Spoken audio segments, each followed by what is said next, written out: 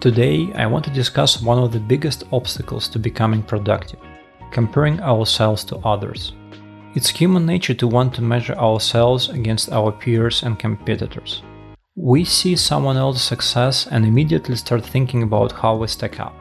But when it comes to productivity, this kind of comparison can be extremely damaging. First of all, it's important to recognize that everyone is on their own journey.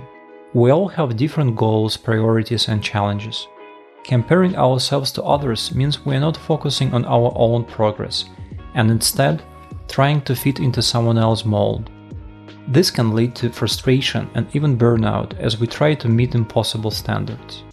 We start to believe that our abilities are fixed and that we're either naturally productive or not. This can hold us back from trying new things and taking risks, which are essential for personal and professional growth. Another thing to keep in mind when it comes to comparison is that often we only see a small piece of the puzzle. When we see someone who seems more productive or successful, it's easy to assume that they have it all figured out. But the truth is, we usually don't know the whole story. People tend to hide the amount of effort and hard work they put into their projects. They might post about their success on social media, but they also might not share the setbacks and challenges they faced along the way. I remember feeling upset and demotivated when I compared Hints, my startup, to another company that seemed to be doing much better than us. They had a higher valuation and more clients, and we had launched around the same time. But then I found out that this was their third pivot, and they had actually started 3 years earlier than I thought. They had gone through a lot of struggles to get to where they were, and the comparison wasn't fair. I remember another funny story. Once I was at a boxing gym, working on the heavy bags next to Otto Wallin, an elite heavyweight fighter who was preparing for a big fight with Tyson Fury. At first, seeing his speed and power made me feel a bit intimidated. I thought to myself, there is no way I'll ever be able to reach even 10% of his level of skill, no matter how much time and effort I put in.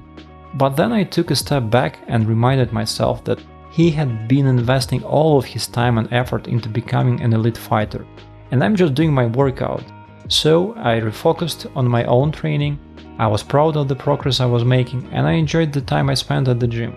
I also learned this lesson from the other side when we raised our first money at Hints very quickly, with just an investor deck and a tiny prototype. I shared our story on social media and realized that it might have demotivated some people who saw our success and assumed it was easy.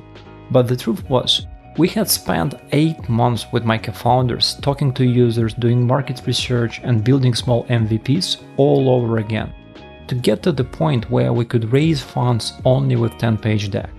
I didn't intend to hide this part of the story, but when you share these things, you tend to forget to mention how much you paid for them.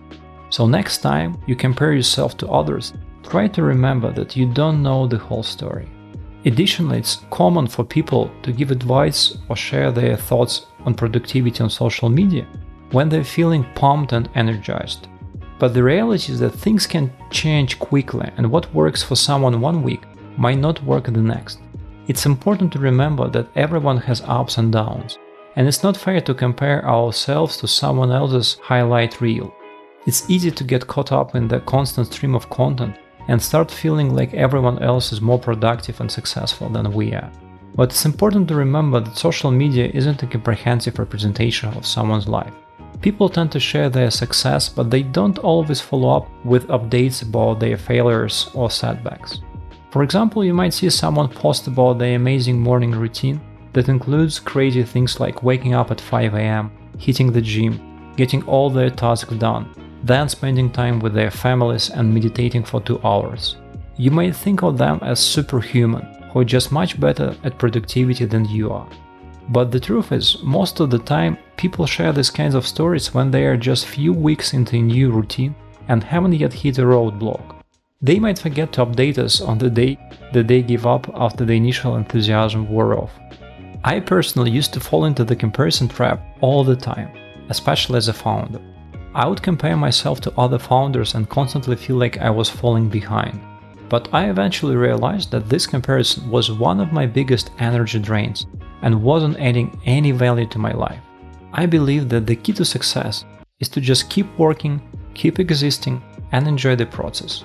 I know a person who was an experienced marathon runner and decided to participate in a challenge where they would run 100 miles or something like this, maybe 150. There was one unusual runner, an old grandpa who was running at a very slow pace.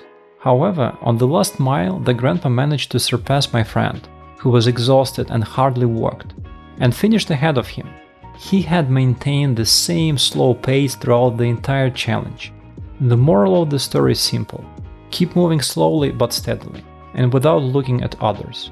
Eventually, you will surpass all your competitors, who may be moving faster but not as consistently. Unfortunately, there is the second sad moral of the story. The person who ran ultramarathon gets some serious health problems which could be affected by the intense workouts. But not everyone knows this. For most people who know this story from social media, he is the guy who is better than them in running. Of course, it's important to make reality checks from time to time and see where you're at and get feedback from trusted sources. But it's crucial to surround yourself with people who are honest and will share their experience as it is, rather than trying to present a perfect image. So, what can we do to remove this comparison habit, which takes so much energy? The first step is recognizing when we are falling into the comparison trap. Pay attention to your thoughts and try to catch yourself when you start comparing yourself to others. Instead, focus on your own goals and progress. Celebrate small wins and accomplishments. And don't be afraid to ask for help or seek guidance when you need it. Also, when you share your success stories, try to give the whole picture. I hope you enjoyed this episode. Bye.